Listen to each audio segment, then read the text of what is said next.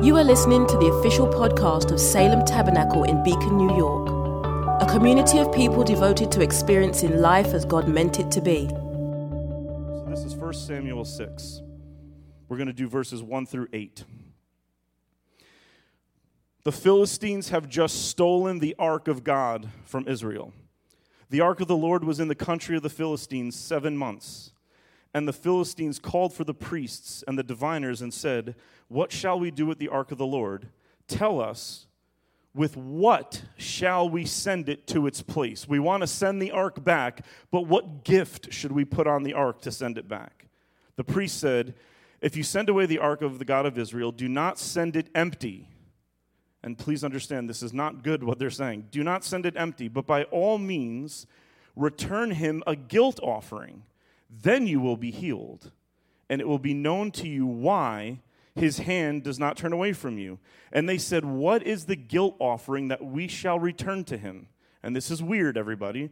The priest answered, 5 golden tumors and 5 golden mice, according to the number of the lords of the Philistines, for the same plague was on all of you and on your lord. So in other words, they said, take the consequences of your sin and enshrine them in gold and give them to God. So you must make images of your tumors and images of your mice that ravage the land, and give glory to the God of Israel. Perhaps he will lighten his hand from off of you and also off of your gods of the land. Why should you harden your hearts as the Egyptians and Pharaoh hardened their hearts? After he had dealt severely with them, did they not send the people away and they departed? Now then, take and prepare a new cart and 2 milk cows on which there has never come a yoke, and yoke the cows to the cart, but take the calves home away from them. This seems like an awful lot of work. And take the ark of the Lord and place it on the cart and put in a box at its side, the figures of gold which you are returning to him as a guilt offering. Then send it off and let it go on its way. The word of the Lord. God, help us understand what all that means. And now Courtney will read the gospel. A reading from the Gospel of Luke, chapter 5, verses 1 through 9, and chapter 22, verses 31 through 34.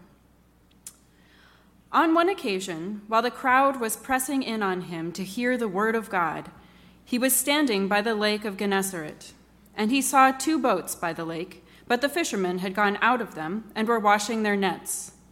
Getting into one of the boats, which was Simon's, he asked him to put out a little from the land. And he sat down and taught the people from the boat.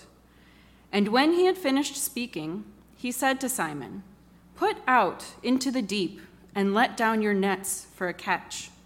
And Simon answered, "Master, we toiled all night and took nothing, but at your word I will let down the nets." And when they had done this, they enclosed a large number of fish, and their nets were breaking. They signaled to their partners in the other boat to come and help them, and they came and filled both the boats so that they began to sink. But when Simon Peter saw it, he fell down at Jesus' knees, saying, "Depart from me, for I am a sinful man, O Lord." For he and all who were with him were astonished at the catch of fish they had taken. And in chapter 22, Jesus is speaking to Simon Peter. "Simon, Simon, behold, Satan demanded to have you, that he might sift you like wheat. But I have prayed for you that your faith may not fail. And when you have turned again, strengthen your brothers." Peter said to him, "Lord, I am ready to go with you to prison and to death." Jesus said, "I tell you, Peter, the rooster will not crow this day until you deny 3 times that you know me." This is the word of the Lord. Thank you, Courtney. So interesting. You read these stories every year when you read your Bible through in a year, like all of you do from beginning to end every single year. And you get to these stories where the Philistines steal the Ark of the Covenant, and immediately they start having plagues, and the priests say, here's what you got to do. You need to appease God. So their view of God is he's the kind of God that will perform violent acts on you and then until you pay him off. and then he'll heal you. So what I want you to do is I want you to make golden images of the tumors, these consequences. You guys have been having cancer, and you guys have been having mice, and I want you to make golden images of the cancer and golden images of the mice, and I want you to add it to the presence of God. I want you to put it on the ark, and then I want you to send the presence of God away from you. The funny thing is, I've seen Goodfellas too. I love Casino. I will sit through the 4-hour movie known as The Irishman. I love Italian mob movies. And oftentimes we treat God just like a mob boss. I'm going to tithe so that God protects me, is something that people say to the mafia. I will give you money for protection. You don't buy providence from God. He's not the mob boss. He's not Al Pacino. He's not Robert De Niro. Thank God. But the Philistines, the enemies of Israel, think that he's the kind of God that he won't give you forgiveness if you don't offer something to him first. Because that's the kind of authority and lordship they know. And here's the thing, Salem. Every one of us, starting with me, I have had to sit through this message. I didn't preach it. This is not from the lectionary. This is not what everybody's preaching in all the other churches. This is something God put on my heart about a month ago. And I had to sit with it and find out, where do I also do this? This is the kind of message that I feel is supposed to be enfleshed by me before I could preach it. Where have I so identified who I am by the sins I've committed? And where have I made idols of the consequences of my sins?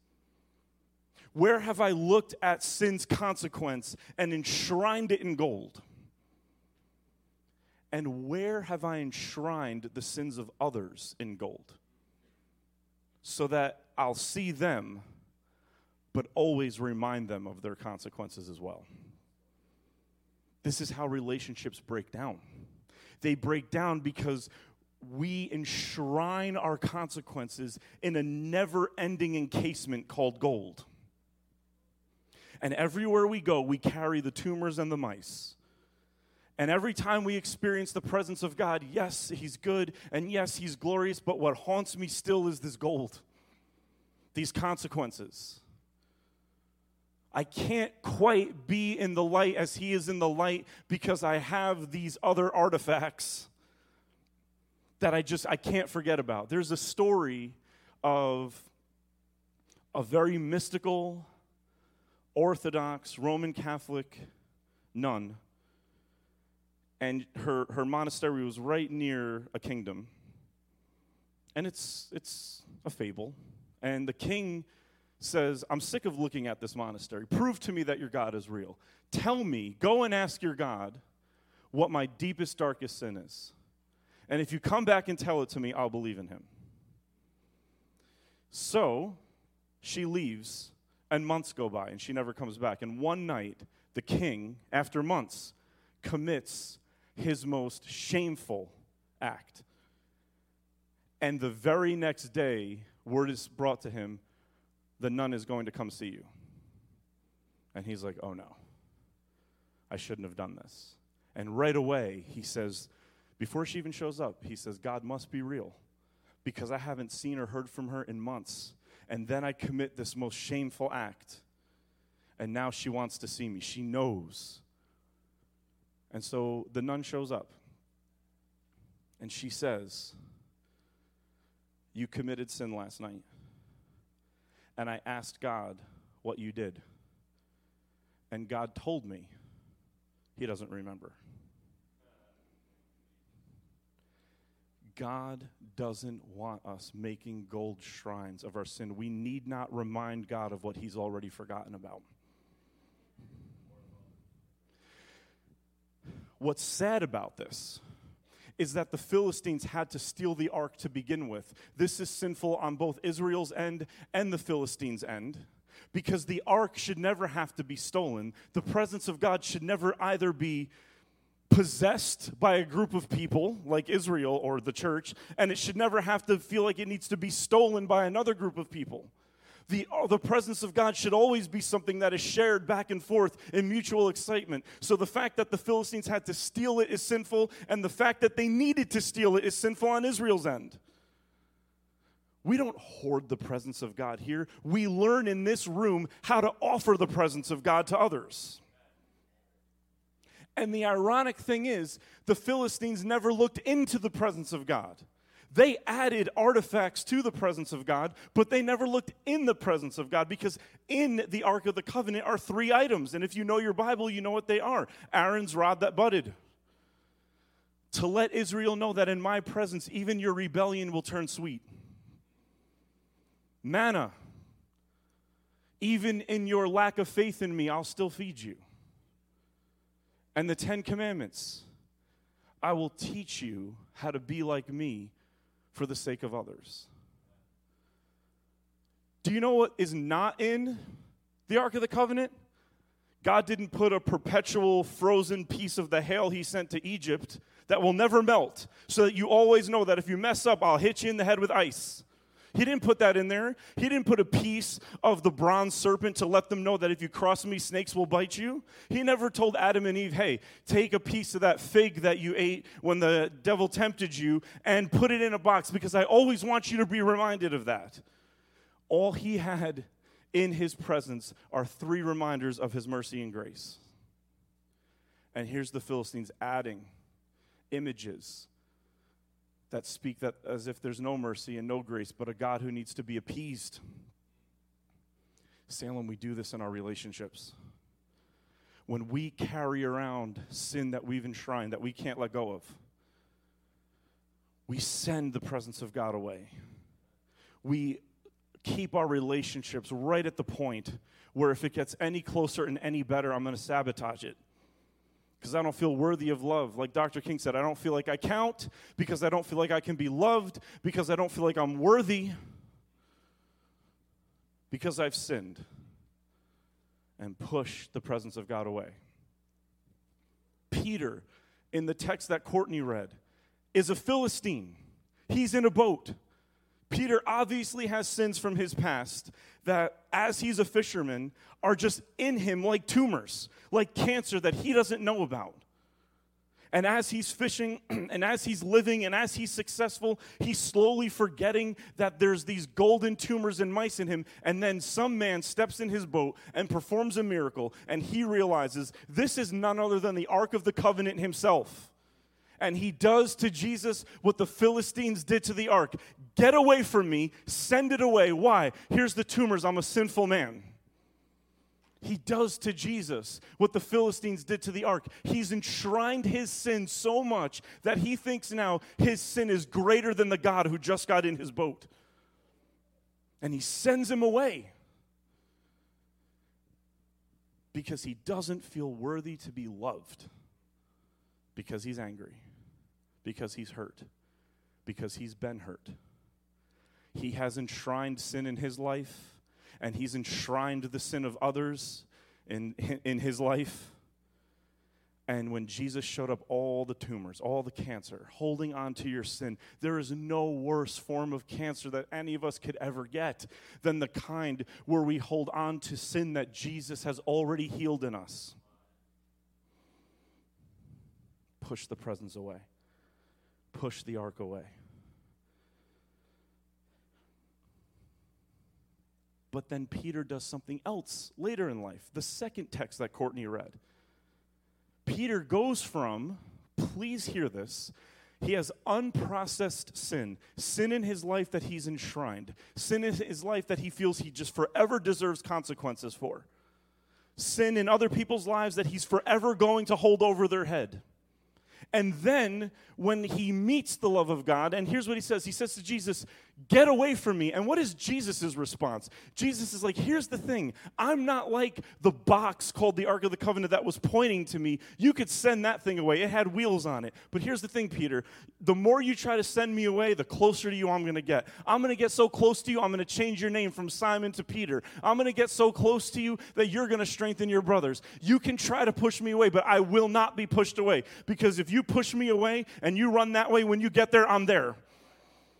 And then if you try to run the other way, when you get there, I'm there. And I'm also the whole space in between all the areas that you're running. You can't get rid of me, Peter. So Peter eventually, like all of us, gets really, really sold on this idea. And now he does the opposite. First, he's saying, get out of my boat. I'm a sinful man. I'm not worthy. And then he's saying, if all of these deny you, I won't. Peter, what just happened? Peter, you went from, I can't do anything right. Now you're just like, now you're like outliving everybody that you have around you? Do you see these two dichotomies? Either Peter is sending Jesus away, or he's sending his friends away. He's either saying, I'm not worthy of anything, or he's saying, they're not worthy of anything, I am. And Salem, let me tell you, this preaching is prevalent. Go to YouTube, go to Instagram, follow some preachers. There's horrendous preaching out there. I'm not going to quote names, even though I want to terribly. And actually today thought for a moment that I should. But I won't. I'd rather be wrong not saying something I should have said than be wrong saying something I shouldn't have said. Everybody write that down, especially husbands. Write it down. Be wrong not saying something if you're going to be wrong. Try not to be wrong saying something. One pastor said this, you know why there was a serpent in the garden? Because salvation needs an anti-voice in order to be salvation. And then walked around like he just said something. I'm like, what are you should be walking around to walk off. Where are you going? Salvation needs an anti-voice to be salvation? Really? God needs Satan to be God? Where are you coming from? Put the microphone down now. I'm on there like, nobody like this. Help us, God. Come quickly, Lord Jesus. Break the internet. Get this off. But we really do live this way. Have you heard somebody say something like, the area where the devil tempts you is really a revelation where God was sending you? Crap. Garbage. The area where the devil makes you fail is a revelation of your purpose. Be nice, because we said we're going to preach on friendship. The devil is not a light that shines in God's darkness. God is a light that shines in the devil's, and when that light shines, the darkness cannot overcome it.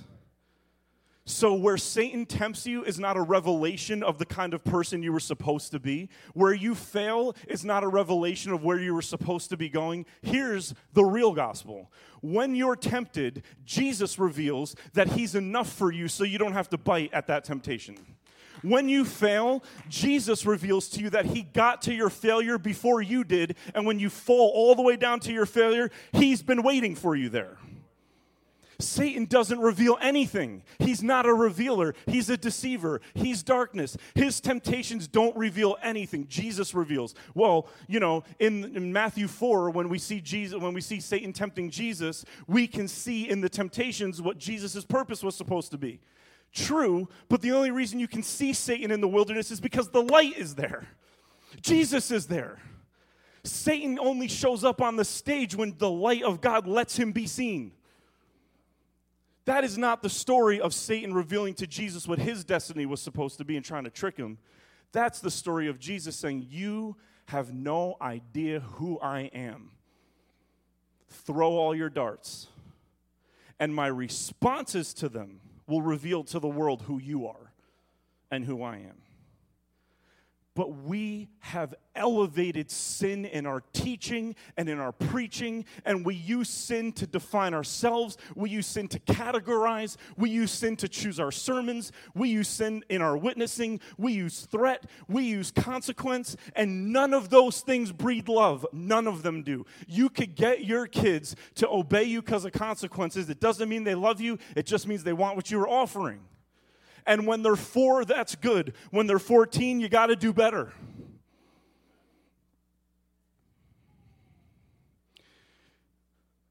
I remember at my 30th birthday, Jacqueline threw me a supplies party. You can tell I own a home now. I used to love the Domino's commercials, but now when like Lowe's commercials come, I'm like, oh yeah, wow, that nail gun really does that? She has Pastor Mark call me and say, there's a flood at the church. Can you come here and help me? It was actually my birthday. Can you come here and help me dump water? Which I take as the best compliment I've ever gotten, that Jacqueline knew I would say yes to serving the Lord on my birthday, even on my birthday. So I came, jeans all rolled up, ready for the flood, walked downstairs, everyone scares the heck out of me. And she had about 8 tables down there, and each table was a theme from something I love in my life. And that memory popped into my head today when I was talking about how Jesus gets to our failure before we do. You see, what Jacqueline did was Jacqueline said, he's going to come here thinking there's a flood. And when he comes down, he's going to realize that we got here, and it's the opposite of, it's not like there's no flood. There's something even better in its place. This celebration of all of your likes. That's what Jesus does to your failure before you get there.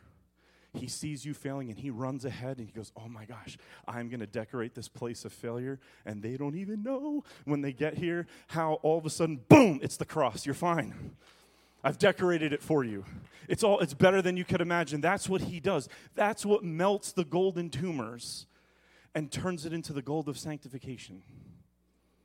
But when we hold on to cancerous sin, when we enshrine people's behavior toward God, instead of enshrining God's behavior toward us, we put a ceiling on every relationship we will ever have, including our own relationship with ourselves.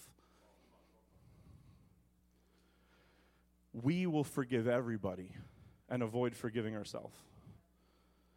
Partly because we either feel too guilty or because it seems too cheap. I can just be forgiven? Yes. And he can strengthen me to go back and strengthen the people I've wronged? Yes. It seems too good to be true. Welcome to Easter Sunday. It seems like we could take advantage of that kind of grace. Welcome to Good Friday. We need to hear the diagnosis that we have cancer. There's sin we're holding on to. Look what Jesus does to Peter. John 21. After this, Jesus revealed himself again. Everybody say again. Again to the disciples by the Sea of Tiberias. And he revealed himself in this way. This is the famous story that we all know where Peter is about to see Jesus after he's denied him 3 times. But first, notice what it says. It says, Jesus revealed himself to his disciples again. See, Jesus knows how many times you need him to reveal himself to you before you will turn.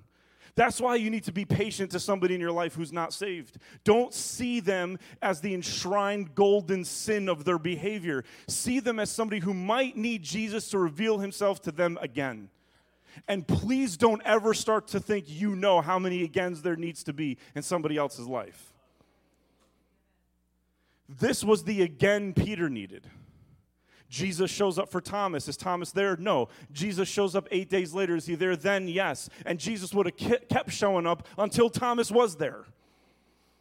He will show up as many times as he needs to show up for somebody to choose him. And there isn't one person he won't keep showing up for.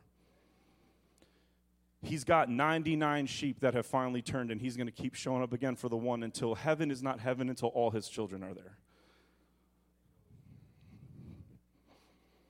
There you go. Chew on that, everybody. He reveals himself again. First 2 times he revealed himself, Peter kind of stood in the shadows, still wrestling with that enshrinement of his denials. Jesus shows up again. And he shows up, John wants us to know, on the Sea of Tiberias. Why wouldn't they just call it the Sea of Galilee? Because Tiberius was the name of the Caesar of the day, Tiberius Caesar. See, this is why I obsess over every inch of Scripture. And it's why it's not work to read it, it's fun, because every word matters. In the book of Esther, the king says, ask me what you want, and I will give you even up to, say it out loud, half of my kingdom. This sex trafficking king who's kidnapped women for his own pleasure says, now that you've pleased me, ask me what you want, and I'll give you even up to half of my kingdom. Do you know what other king in the Bible says the same thing? Trivia question. In the New Testament, there's a king who says the exact same thing. King Herod says it to Herodias.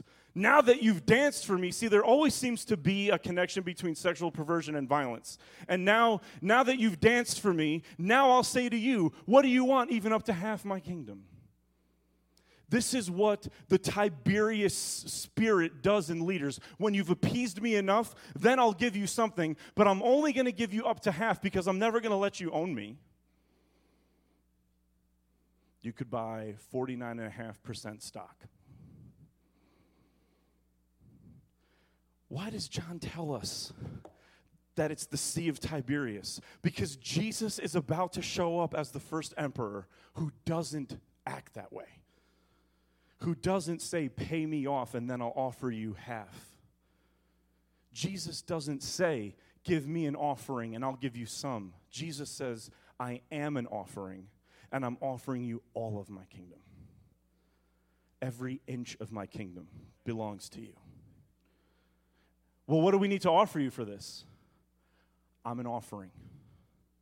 So, Pastor, are you saying God doesn't want us to offer? No, I'm saying God does want us to offer, but not to get him to do things and not to appease him. Why does he want us offering our tithes and offerings? Why does he want us offering our repentance? Why does he want us offering our praise? Not to pay him off, but because he himself is an offering. So when we offer, we're being like him. And that's all a parent wants, is to see my children do what I've done. So he doesn't want us offering tithes for protection. He wants us offering tithes because when we offer, we're being like him because he offers. When we offer forgiveness to others, we're not doing that so that we're forgiven. We're doing it because when we offer forgiveness to others, we're being like him. But we have to be forgiven and own our forgiveness to be able to offer forgiveness without leverage. We've all said it before. How can you do this to me? I forgave you for this yesterday. Now you haven't forgiven them. You can't say what you've forgiven as leverage because now you've used it as a consequence. I know. Every time I read the Bible, Jeff, I'm like, oh my gosh, I should just sit in a hole someplace and not say anything. I might have a chance of getting it right. You can't offer forgiveness and then say, I forgave you for that. You can't offer forgiveness and say, how many times did I not say anything when you said this stuff, and now I'm tired of it? How many times do I have to clean? And then when we say these things, we're proving that we were never serving or forgiving. We were manipulating. Because now we're using it as collateral against the person. He told you my sin. I asked him. And he said he doesn't remember. That is the word of the church to the world. Does he know what I've done? No. He just knows you. And that's enough. What does he do to Peter? First of all, I'm not preaching for 4 weeks, so sit tight. Simon Peter said in verse 3, Simon Peter said to them, I'm going fishing.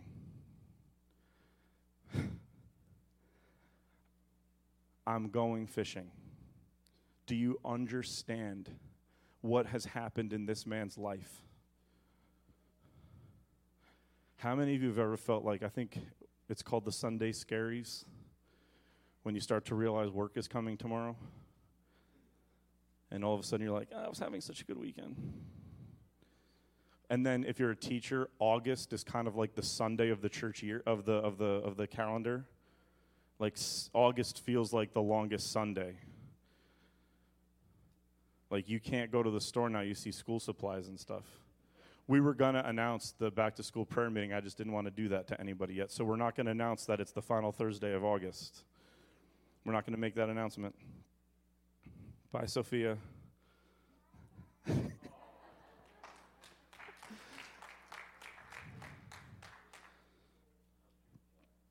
Peter was fishing, and Jesus put fish into his boat.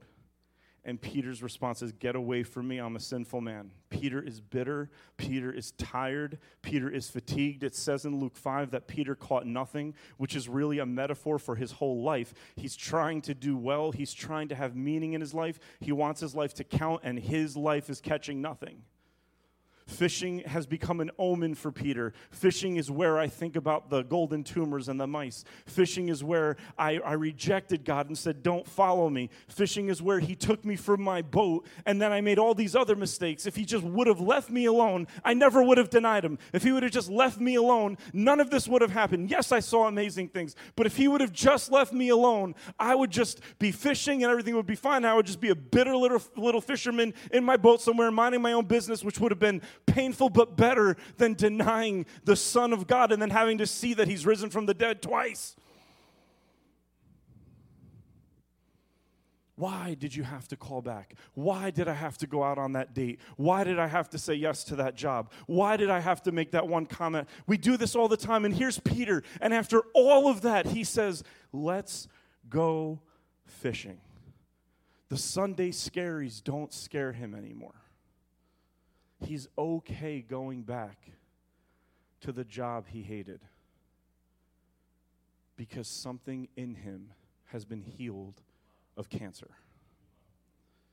And now he can go back and say, if I catch nothing, I've really caught everything. Something's already changed in him, unbeknownst to him. He's about to realize something changed in him.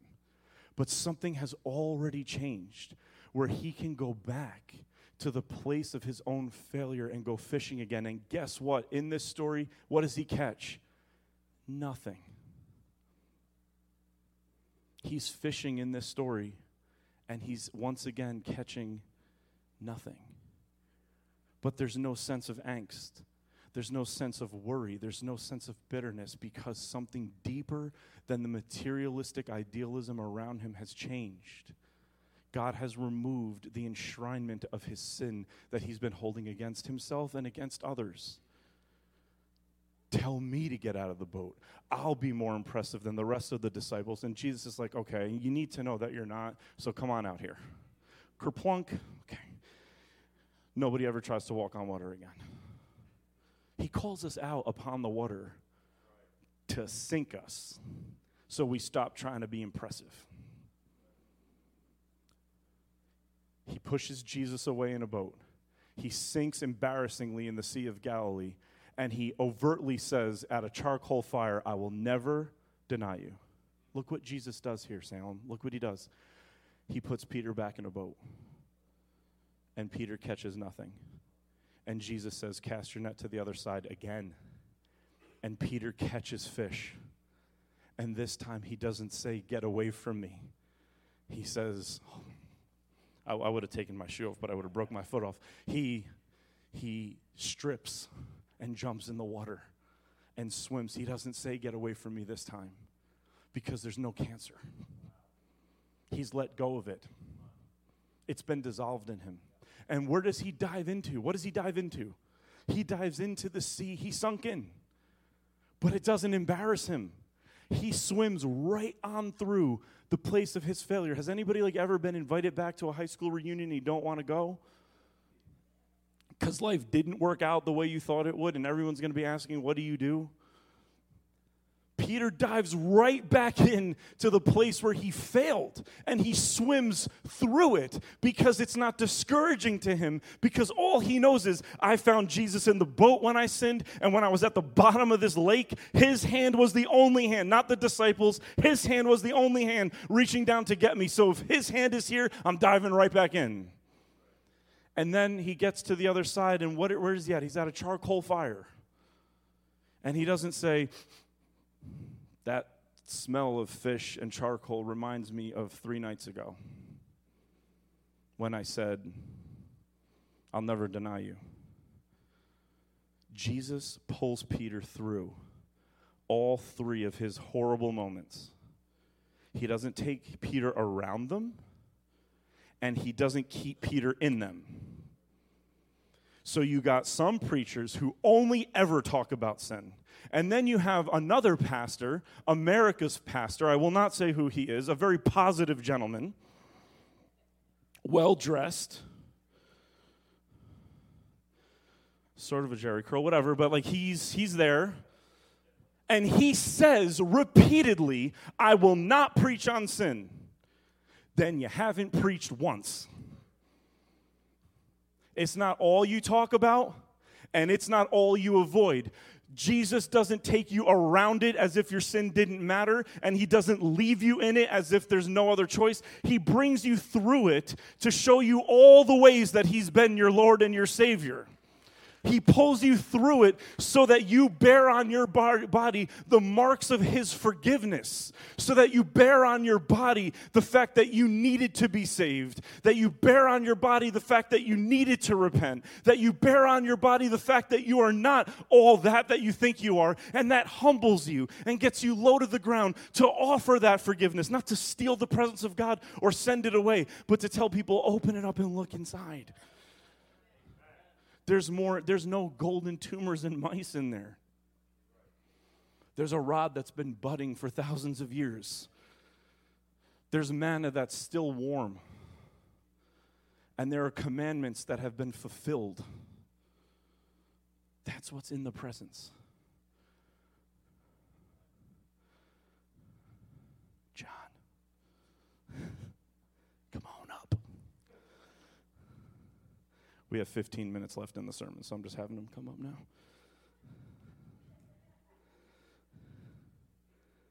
Salem, I really, really want you to hear this. This is everything right here. When God says to Adam, where are you? Don't read that like it's information. Read it like somebody who loves somebody else. If you love somebody else, if there's anyone in your life that you love, think about God saying, Adam, where are you, in the context of love. He says, Adam, where are you? But that's not what he's saying. He's saying, Adam, I'm here. I'm here. And I'm not going to make you come out from behind that tree until you're ready.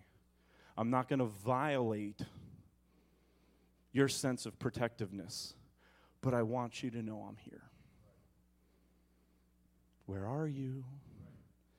I say that to Sophia, where are you? So she knows I'm playing and not staring at my phone. Peter, do you love me? Is not Jesus looking for information. You know what it is? It's Jesus saying, Peter, I know you still love me. Better than you know that you love me. But look what he says, interestingly enough. Verse 15. When they had finished breakfast, everybody say finished. My God. Peter catches nothing. And then Jesus puts a whole bunch of fish into Peter's net. And Peter swims to Jesus. And then because Peter is now a good friend, he doesn't abandon the disciples. He hauls the catch for them to shore. Notice how when Peter is living in his sinful mentality, he's always competing against the disciples. They won't, they'll fall away, but I won't. And now that he's been healed of that cancer, those tumors, now he's saying, guys, I know I swam to shore, but don't think I'm not going to carry the nets. You just go sit down. I got the nets. Something has changed in him. He's no longer in competition with his friends. He's friending them. And when it says, and when he gets there,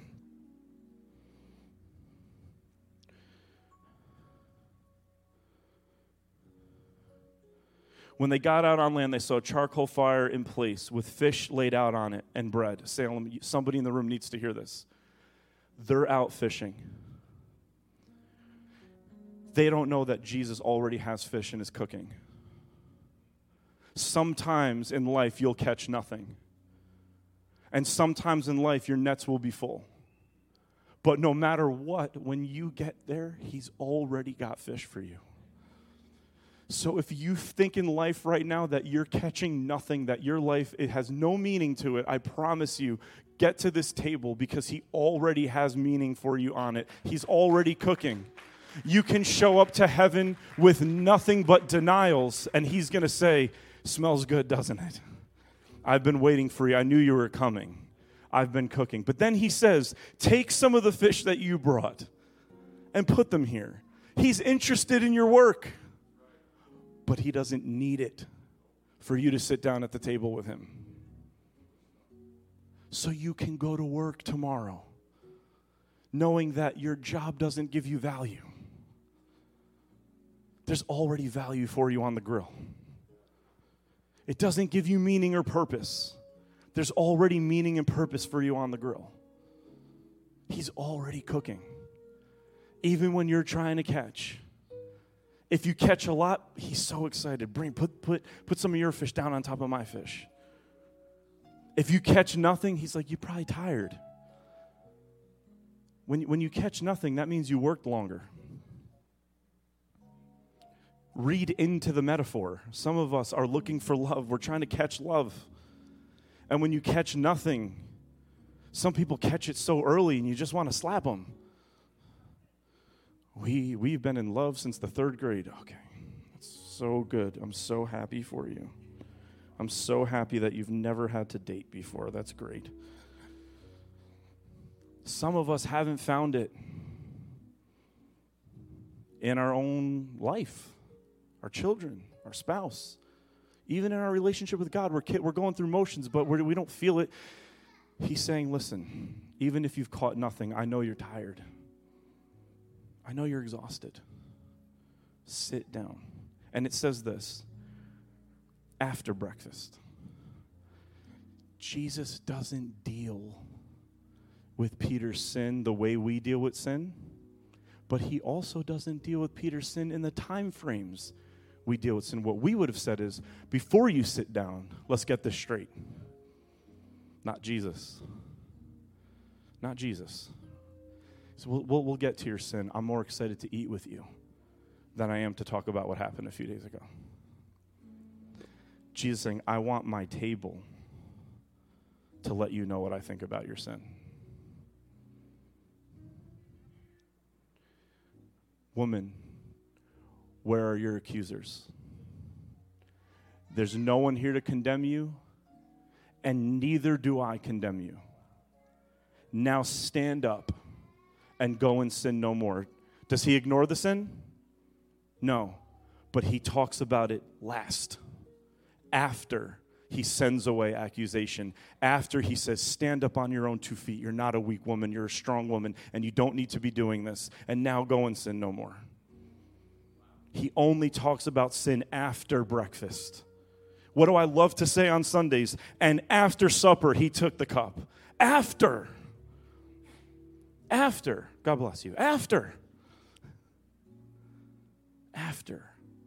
I'm friends with you. After a few drinks and some food, then we can talk about the other stuff. And when it gets to the other stuff, he says, Simon, son of John, do you love me? What did he change his name to? Say it with boldness. He said, your name is Simon, but I'm going to call you. But now he's saying, Simon. He's saying, I'm going way back to before you met me. Son of John. I'm even going all the way back to your dad. I'm going all the way back here. I'm going all the way back here. Because I want you to know that you can't be Peter until you know that I love Simon as much as I love Peter. You can't be Peter until you stop running from Simon. You can't be who I've called you to be until you realize that I loved who you were at the worst of it. You cannot move forward in life until you hear me call out Simon, son of John. I'm going generations back. And I'm saying, do you love me?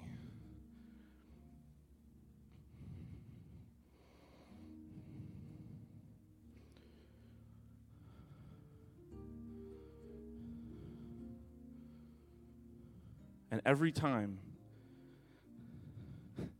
look at verse 15. When they had finished breakfast, Jesus said to Simon Peter, see, the author knows what Peter doesn't know yet, that there's a war between sin and grace in everybody. So Peter is always called Simon Peter all through the gospel because there's always turmoil. But in the book of Acts, it says, and Peter stood up and said, not because God got rid of Simon, but because God let Peter know, I love Simon, and now you can be Peter. There are 3 questions. Ian, can you put all of them up? All 3 of them you can just put up. Next Sunday, whether I was here or not, we were going to have a service geared toward emotional healing and stress relief. And so this sermon is designed not for an altar call today,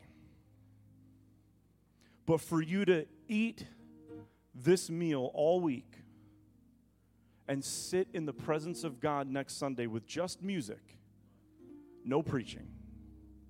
That kind of worked out, but God is very administrative.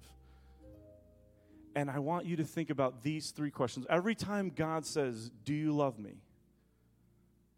I want us to ask ourselves these 3 questions. As if God is saying, Salem, do you still love my life? Meaning, personally, when you wake up in the morning, are you passionate about me? Do you still love my life? Do you still have butterflies when you open your Bible? Do you still open your Bible?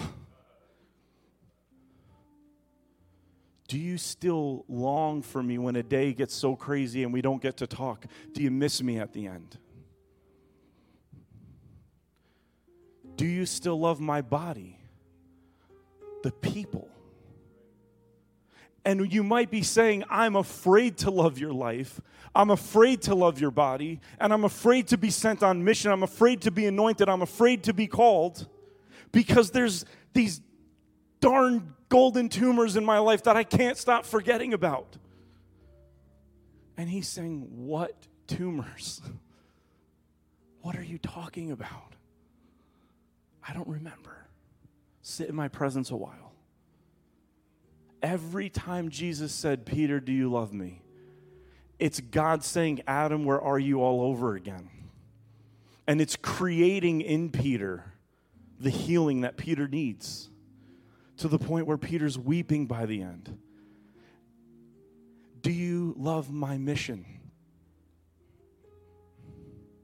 Involvement in what God is doing. Is our involvement with our stuff pulling us away from or sending us into what God has? And are we bringing people with us? Are we bringing the world with us? Are we friends that are becoming closer than brothers and sisters? Is there a golden tumor in between you and somebody you know you need to forgive that needs healing? Is your parenthood defined by how well your kids are turning out, which is really to say, is it defined by the mistakes you think you've made? If I would have just. He wants to heal all of that next week. He just wants you to sit the first verses of the Bible, and the Spirit of God hovered over the chaos. That's what he wants to do next week. And if you still feel comfortable watching from home, and we understand it's getting a little crazy out there again, make space for this, please. Jacqueline is going to be here. She's going to kind of pilot the ship next week. Guide us through the service. Let us know what she feels the Holy Spirit is saying. Remind us of these 3 questions. But what is blocking us from saying, yes, Lord, yes, Lord, yes, Lord? What is blocking it? What needs to be healed? Confession, and then we'll come to the table. I said that, made you all freaked out. I'm going to confess. It was just this morning when I got to church that I realized something I'm afraid of. I was a little rude to Jacqueline this morning. I wish she was still here. She'd probably score a point or 2 here if she heard me say this out loud. Just kidding. I was snippy. We got back from vacation yesterday, and it's like the Saturday going on vacation, the Saturday coming home are where Satan lives. And I got up this morning, and everything just feels a little chaotic. And I'm sitting here saying, in a few days, I'm not going to be able to help. And, Jacqueline's back hurts and stuff. And it's like, how am I going to sit here and watch my pregnant wife do stuff? I'm going to be like that guy on, like, a movie that's got, like, Cheeto dust on his shirt, and he's watching The Office for the 15th time in a row, and Jacqueline's going to come and be like, I hate my life so much right now. See, when I was in my early 20s, I didn't have a good work ethic. I was very lazy. I worked hard to just do enough to not have to work. And it caused a lot of problems. And when I met Jacqueline and I got involved in her family, they have a beautiful work ethic. And I learned how to be responsible and take ownership of my life and get things done that need to get done and not put off to tomorrow what I could do today. And I learned it took years for me to have the kind of work ethic where, okay, guess what? Now we can run a nonprofit through a pandemic because we've learned how to take responsibility. And here's what I realized. I'm afraid to be served for 3 months because I don't want to go back to being that guy. Just hit me this morning. I was agitated this morning, not because I was saying, why is the house seem a little chaotic, but because I'm saying I'm not going to be able to support the family, and I'm going to have to sit there and be supported, and I don't want to go back to being that Cheeto dust guy. And I thought of this message, and the Holy Spirit said, what Cheeto dust guy? That's not you anymore. You're worried about it. That's how I know you won't go back to being that person. When you were that person, you weren't worried about it at all. You loved every minute of it. It irks me now. And the Holy Spirit is saying, that's the change in you. You can go fishing, and you can catch nothing, and you'll still have everything. That's my real confession to you. What is yours going to be next week? What thing has you, every bit of stress that you're experiencing, promise you it's coming from some very simple place that's so simple you would never even think to look there. And it's got you all bound and tight over here. And it's God saying, hey, you're afraid. And to use this analogy, he's saying to me, he's saying, Peter, you're still afraid of Simon. Simon was lazy. And you think that as your foot heals for a few months, that you're going to go back to being Simon. But I love Simon. See, that's the difference. God's not saying to me, don't go back to being that guy. I hated that guy. He's saying, I loved him. I died for him. I ministered to him. I sent him into an amazing family. I taught him. So if you ever did go back there, all you're going to experience is my love that got there before you did. You can't fall backwards. There's no such thing as backsliding. There's only moving forward while we fall and learn. There's no backsliding. There is no backsliding in the kingdom. You can't backslide an omnipresent God. You can't fall away from a God who's where you're falling to, where you're going to fall to. Exactly. You fall away from him and you land on him. He's the cliff you fell off. He's the net that caught you, and he's every inch of the way down. I want next week to be powerful in a calm, quiet sort of way. I want the worship team to just create an ambiance for us to sit and have a very different kind of service. Let the Holy Spirit talk to you, because you can't figure out where the golden tumors are. You want to know why? Because they're in too obvious of a place. You'll never be able to see it. It's not complicated. It's only complicated because you're complicated. I'm complicated. Peter's complicated. That's why Jesus had to show up to him a bunch of times. Let's let the Holy Spirit breathe on us next week. Let's stand to our feet this morning. Part of why I'm going long is just because I'm going to miss this for 4 weeks. It's too much fun. You're too cool of a church to preach in front of. Some of my friends who pastor say, how honest are you in front of your church? And I'm like, you really are? I said, it's not me. This is not virtue in me. This is the quality of the people I preach to. We can be honest with each other in this room. You have created in this space, Salem, an environment where we can truly become friends because we can be honest and not shock each other. Raise your hand if you'd be shocked that the person next to you is a sinner. See? No one's shocked. I said to Jacqueline last night, I said, the grass, everybody's upset because they always think the grass is greener. At the end of the day, everybody's grass is brown. It's not greener on either side of the fence. We're all trying to water it together. That's what's happening here. This is a church, it's just brown grass that we need Jesus to hover over and water and reseed and make new again. Amen? Everyone can fit here. It's not a place of backsliders. It's a place of people who rise and fall with God every day and get picked up by him and get invited to his table as friends, which is unheard of. I love how Peter shows up in the Eucharist prayer. He's not named, but he shows up. Thomas shows up. Judas shows up in one phrase, on the night when he was betrayed. That's Judas. That's Peter. That's Thomas. That's Karina. That's me. It's my mom. It's my dad on his birthday, wherever he is. Happy birthday, Dad. That's all of us. On the night when we enshrined our sin and pushed away the Ark of the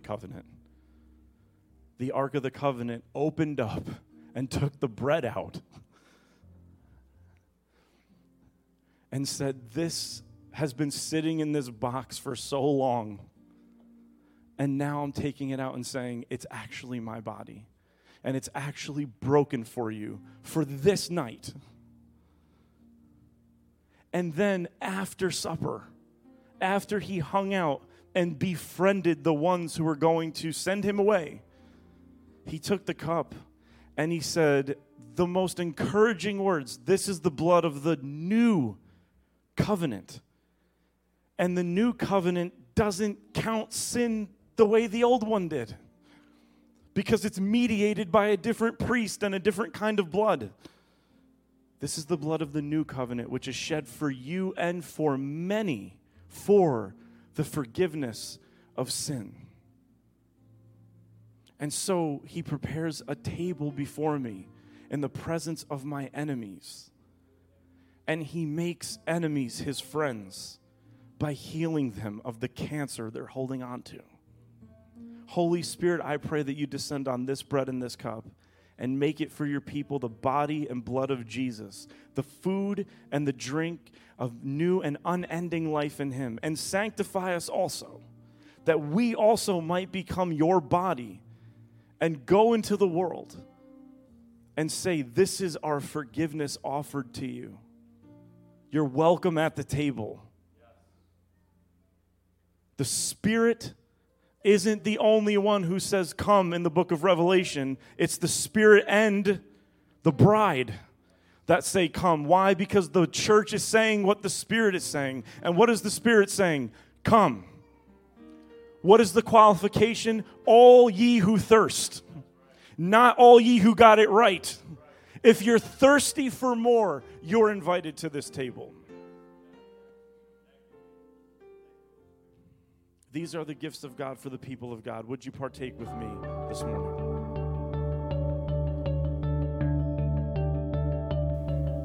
Thanks for listening to the Salem Tabernacle podcast.